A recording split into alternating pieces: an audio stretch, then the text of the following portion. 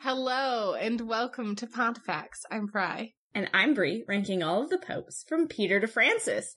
And this is episode 80, Pope Donus. Donus? Like donut. Donus. Donus. It has been a long time since we've recorded. So long. Wow. Yeah, I think a month. Yeah, we were like, hey, quarantine, we're gonna build an awesome backlog. And then, you have children. And they need to be schooled. They need a lot of things. They need to be schooled and fed, and I have dogs and they're not as problematic. So I am very ahead in terms of writing episodes for you. Oh, editing is just I'm so tired. I look at the audacity to edit and I'm like, oh, listening to voices is hard. It would be hard, especially after listening to so many voices all day. You're still getting an episode on time, listeners, but I just want you to know that it has been ages since we've actually recorded, so we have a lot to talk about. And before we talk about Donus, I want to talk to you about something that we talked about many, many weeks ago, but only just came out on our feed last week, which was in Vitalion's episode 78. Do you remember we were talking about the tonsures? Yes, the tonsure. How do you get it different? Yes, so we did get some emails about the different types of tonsures. So Gene Chapman and Lori Ankerson wrote into us on Twitter telling us about the tonsure. The English tonsure, there's a lot of speculation that it was triangle or delta-shaped, which led down to a rabbit hole where we started talking about Norman tonsures, which loved a reverse mullet, and then Celtic tonsures, which loved a hella mullet. So that happened, and then I got an email from Angelica Burton, and she sent pictures. I love this person already. I want to show you. So first off, I'm going to send you what the Celtic tonsure would have looked like. Are you ready? Oh no, not at all. Oh boy. It is like the most hella intense mullet because it is shaved, the whole top and the whole front all the way back to the ears, and then left long. Yeah. And so I emailed her back and I told her how much you were going to love looking at these images. And she's like, oh, well, if you liked that so much, I have to show you the triangle version. So they think this is less likely, and when you see it, you'll understand why, but this image just about killed me. So it's the image on your left, okay? Oh, imagine Britney from the 90s with the skinny and then the chonk headband, but it's just the shaved part. That would be the worst to maintain ever. Yeah. Getting this email entirely made my day, so I just want to, again, thank all of the people that were involved in our incredible tonsure journey. So, Gene Chapman, Lori Ankerson, and Angelica Burton, you guys are amazing, and, yeah, thank you for sharing, and we will find a way to post these images for you about the tonsures, because, wow. That's some hairstyle choices, and I know. Look, I feel like it would make them stand out as a group. It certainly would. And you know what? We think about tonsures today, like the traditional tonsures, and it's not a great look, but I'm glad that at the Synod of Whitby in 664, they universalized this because these ones are so much worse. I don't like the donut, but I didn't know it could get worse. Yeah, well, apparently it could get worse, and they all thought, okay, let's just universalize the donut. And that is a perfect segue because we're talking about Donus. Ah, yes. So Donus, also known as Donos or Domnus, which will become important later, was born in Rome and was the son of Mauritius.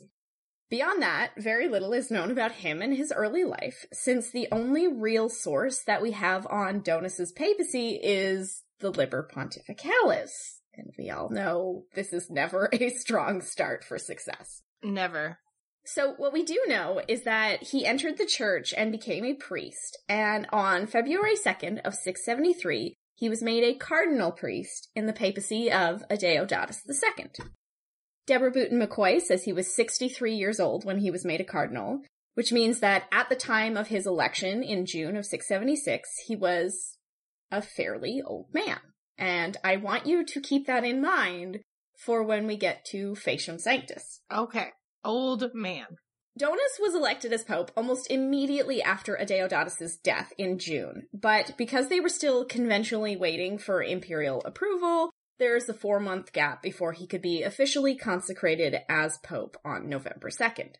This is much shorter than the other sede vacantes that we've seen, and since Constantinople was currently under what is called the First Arab Siege of Constantinople, at this time, which had lasted a whole 4 years, we can assume again that the exarch is the one who stepped in to make this happen.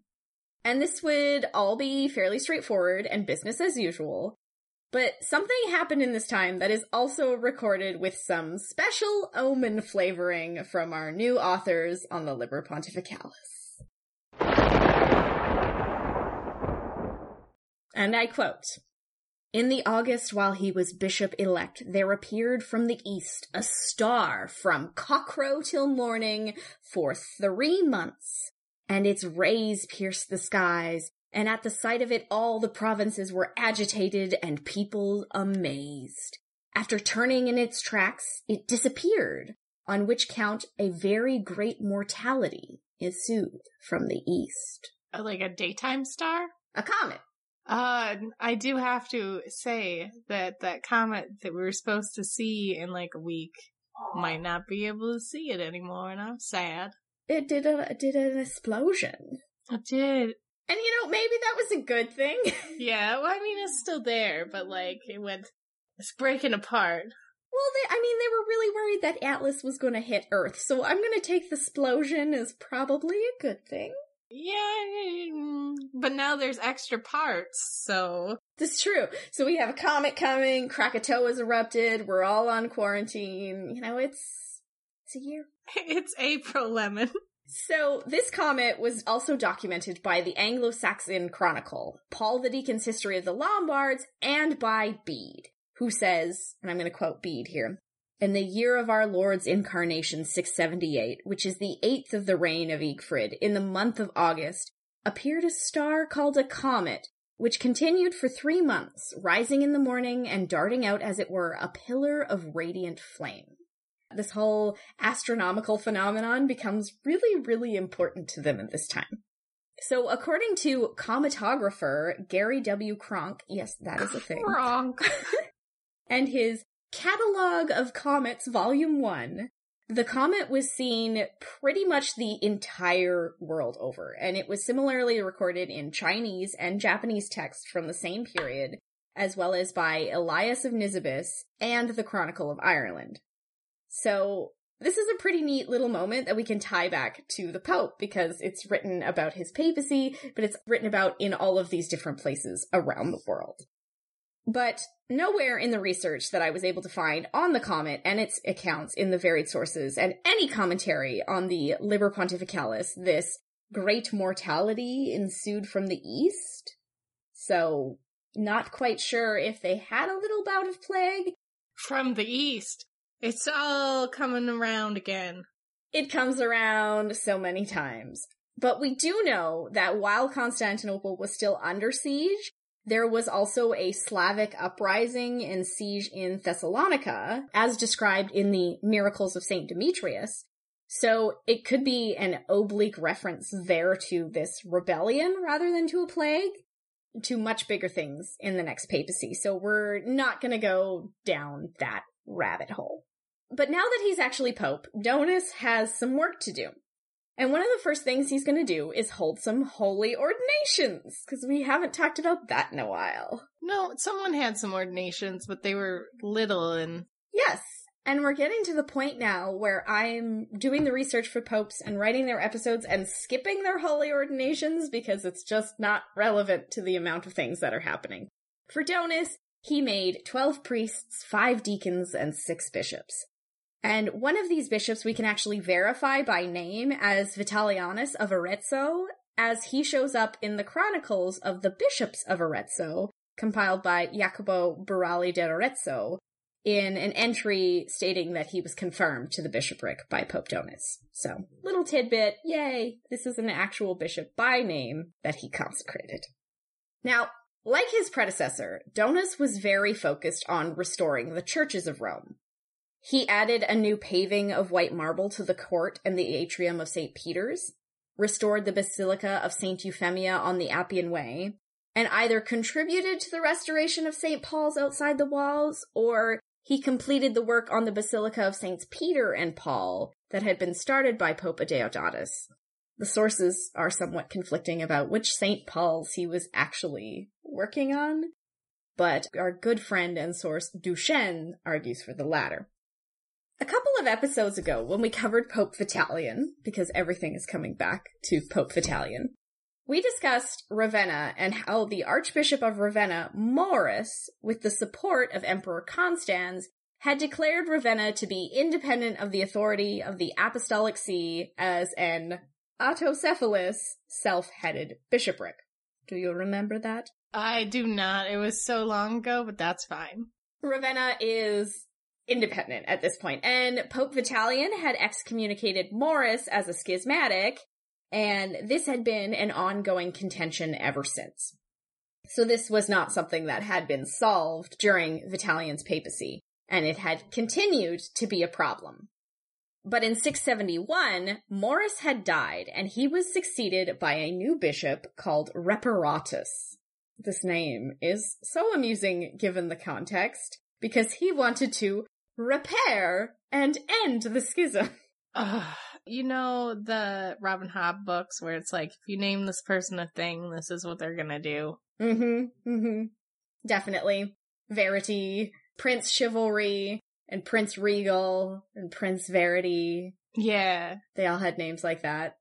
Dutiful. Yeah, they knew this curse was a thing, so they were naming the kids stuff. Yeah, good things. He would definitely be that because he's Reparatus and he's gonna repair this schism of the autocephalous Ravenna. He pledged his adherence to the Pope Donus, and so the bishopric of Ravenna was returned to allegiance and obedience to Rome and the Pope, and the schism was ended. Great news. This is awesome. Now this problem that is spitting in the face of papal primacy is over. But how exactly this was done, or if it was done at all, seems to be relatively contested at this point, because first, if we are to take the Liber Pontificalis at its word, we have a very straightforward narrative. Ravenna was brought back into the fold, and then Reparatus died. That's basically what it tells us. It says, in his time, the Church of Ravenna, which had separated itself from the Roman Church to achieve independence, brought itself back into subjection into the ancient Apostolic See, as it pleased God that the Church's prelate, named Reparatus, instantly died. Oddly, though, the Liber Pontificalis also credits the same reconciliation with Ravenna to Donus's successor, Pope Agatho. So we have this account of Ravenna coming back into the fold in Donus's passage, but then we also have a passage right after it about the next pope saying that Agatho and Reparatus' successor bishop Theodore were the ones that reconciled Ravenna. So it gives us two accounts, which are conflicting and say the same thing. And it gets confusing. Thanks, Liber Pontificalis. It could also be that this is the point where we have two separate writers, right? We've seen a shift in the writing tone of the Liber Pontificalis, but maybe this is two people and they have differing views of which pope actually did it. But then we also have the Liber Pontificalis Ecclesiae Ravenatus that we talked about in that episode by Agnellus of Ravenna, telling us something completely different, saying of Bishop Reparatus that he did not subjugate himself to the Roman See. Remember, this is the guy who absolutely hated the fact that the bishops of Ravenna were subject to the Pope.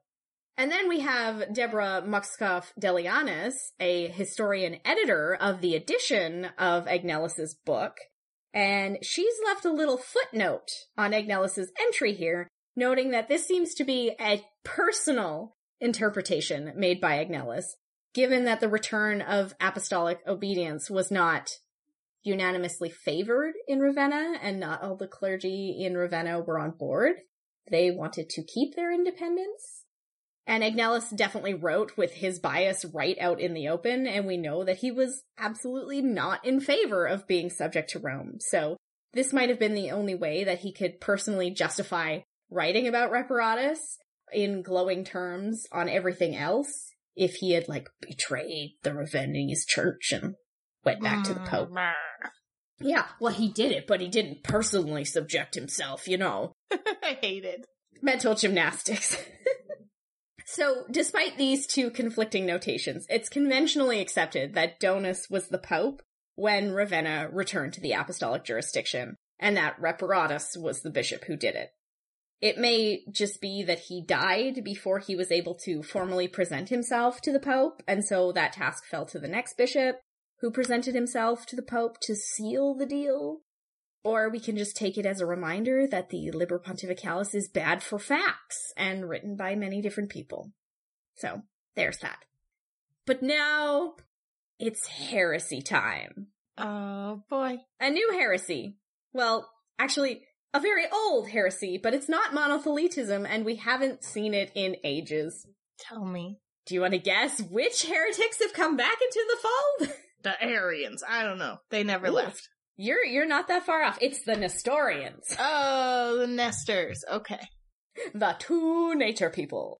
During Donus's papacy, a monastery in Rome, which is the Monasterium Boetianum, which is the monastery of Boethius, was discovered to be home to Nestorian monks from Syria. There was just this little Nestorian Syrian pocket inside a monastery in Rome. How long they'd been there is uncertain, but if we take the position of John Moorhead from his book, The Popes in the Church of Rome in Late Antiquity, they had likely fled out of Syria during the Muslim conquest of the Levant that we discussed in Theodore's episode 75, which had taken Syria around 640, which means that they had potentially been there for a while, but we also know that refugees come in waves, right? So how long they had actually been in this monastery is debatable. But the thing is, they made up this entire monastery. It's not just like they had 6 or 7 Nestorians hanging out inside of the monastery. Every single monk in this monastery was a Nestorian somehow. And that, because it's heresy, is absolutely not going to fly. So Pope Donus had the monastery confiscated and placed into the hands of Orthodox clerics and monks. And rather than punishing the monks for their heretical views, he had them all separated out and dispersed into other Roman monasteries where they could be absorbed into an Orthodox way of thinking. That's a nice way of handling it. He didn't just excommunicate everybody. He's just like, nope, you have to go hang out with people who believe the right thing now. With that old heresy out of the way, what about the new and more pressing one? Like, what's going on with monothelitism and the relationship with Constantinople? Because I'm sure you're dying to know. I'm not at all. As we saw in our last episode, the Pope Deodatus had been fairly hands-off in his approach to dealing with the controversy and the secular powers in the East, so things had been tentatively calm. And Donus, for the most part, maintained that uneasy peace. But when he received a letter from the new bishop of Constantinople, Theodore, that proposed the churches come to an accord, but didn't include a Orthodox confession of faith, Donus refused to accept. So the Patriarch has now written a letter saying, hey, let's find some peace. But because he's not willing to meet the peace on the actual Pope's Orthodox viewpoint, he's not getting anywhere with it. If Theodore's not going to correct the monothelites in the East, Donus doesn't want to parley at all. However, shortly after this letter arrives, the Emperor, Constantine IV, finally found himself with more time and energy to dedicate himself to this spiritual conflict. The sieges of Constantinople and Thessalonica that I mentioned earlier in the episode had finally ended, and he now can go, okay, my churches are fighting, let's figure this out. So, in August of 678, a letter from the emperor arrived in Rome to the, end quote, to the most holy and blessed Archbishop of our ancient Rome and the universal Pope Donus. It's a good way to get the Pope's attention. Flatter him right off the bat. So the letter proposed that a council should be called to bring together the emperor, the Pope, and the Patriarch of Constantinople to settle the monopoly controversy once and for all. And as a show of goodwill, the emperor also did something that would make any pope very pleased. Any guess? Let's see. No. Diptychs. Diptychs! You got it!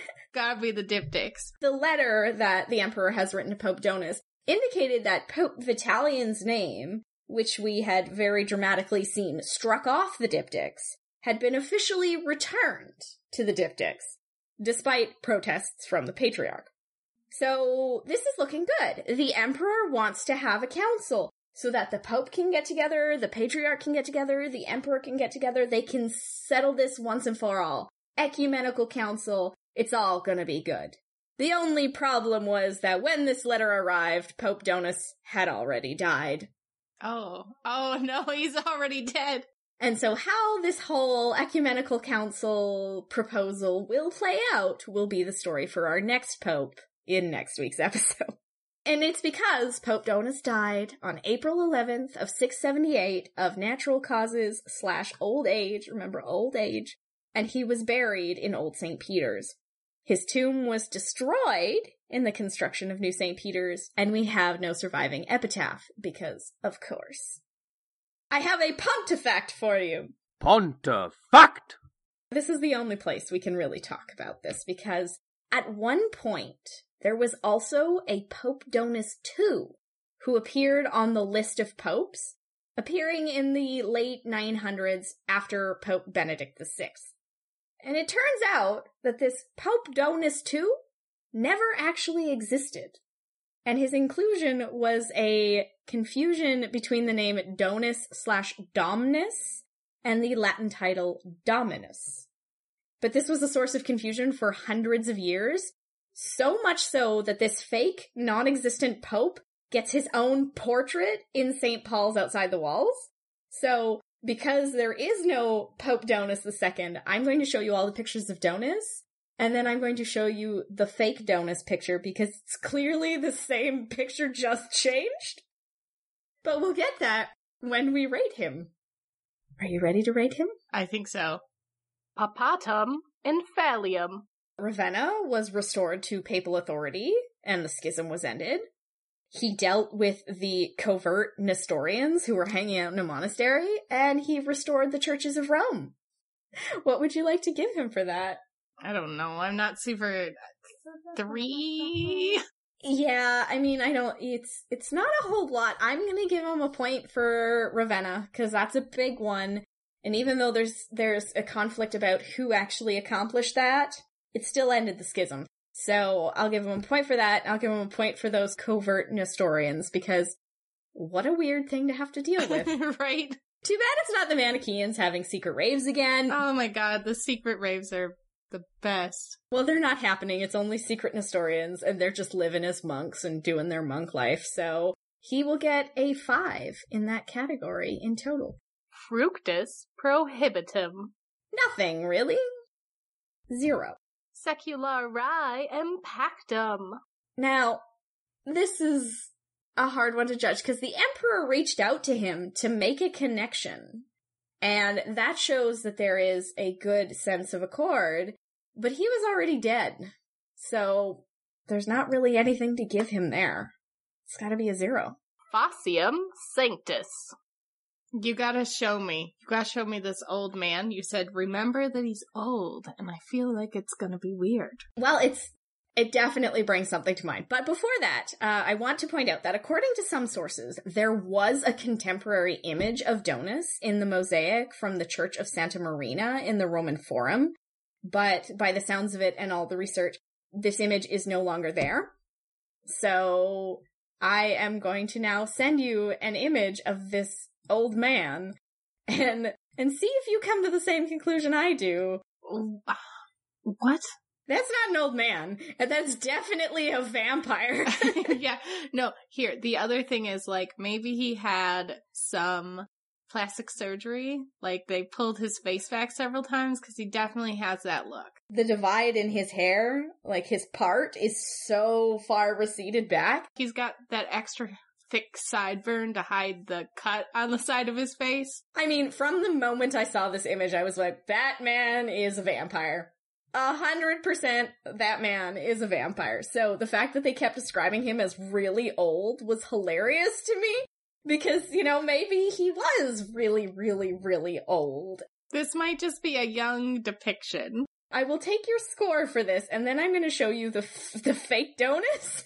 I can give him like a flat 5. He's not remarkable, and there's nothing displeasing about him. Okay, I'm gonna give him a 9, because from the moment that I started scrolling through popes and getting all the images for them, this is one that has stood out to me the entire time, because he's like, I just went, that man's a vampire. And so he's gonna get a 9 from me. And so when we score that out, his score will be a 3.5.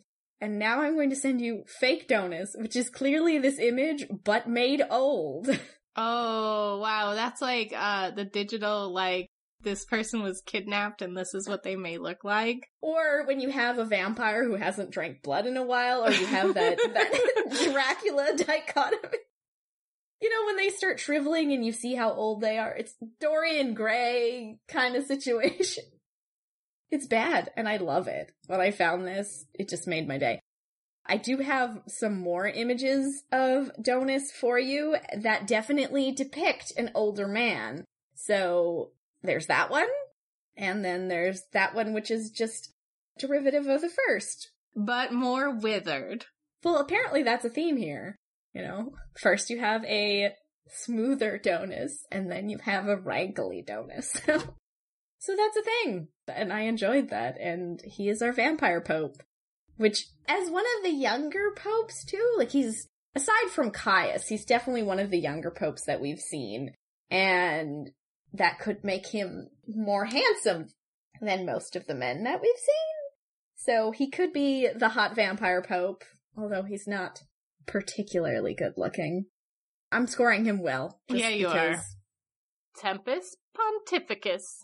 November 2nd, 676 to April 11th, 678, 1.5 years for a score of 0.375. All right, everybody, it's the canon bonus round!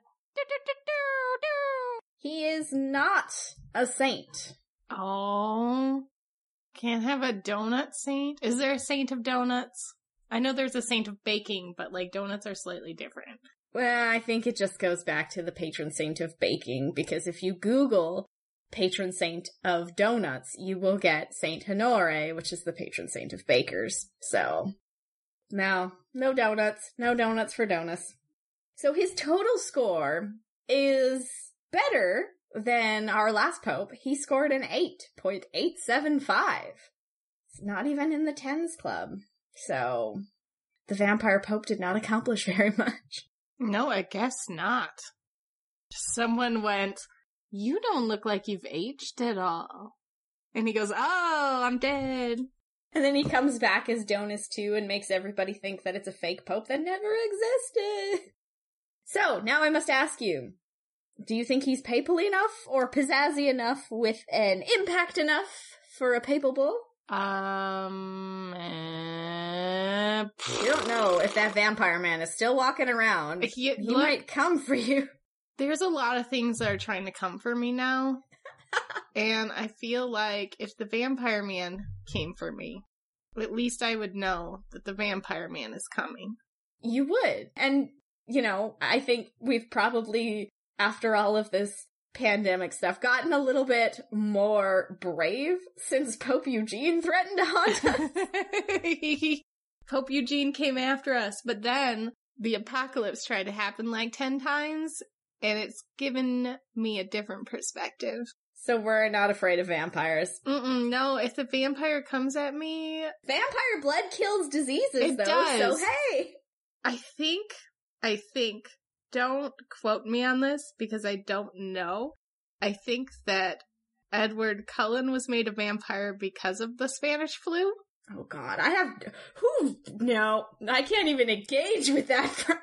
Don't you talk Twilight at me! I will talk Twilight at you periodically, because you know who's not coming in and telling me weird stuff about the Twilight fandom? Like, no, Stephenie Meyer. You know who is doing that? J.K. Rowling. This is a bad comparison, Fry. This is terrible. If Stephenie Meyers is gonna stay in her lane with her junky vampire novels, I will definitely, be like, hey, I guess this is a thing sometimes. Well, and I mean, Anne Rice is coming at the fan fiction writers. And yeah, Anne Rice doesn't stay in her lane. She's a fighty woman, so...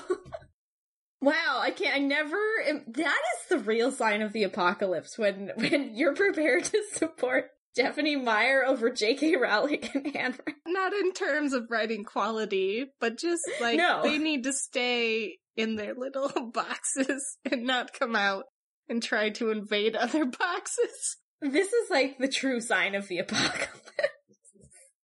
Well, we still have one more thing to do.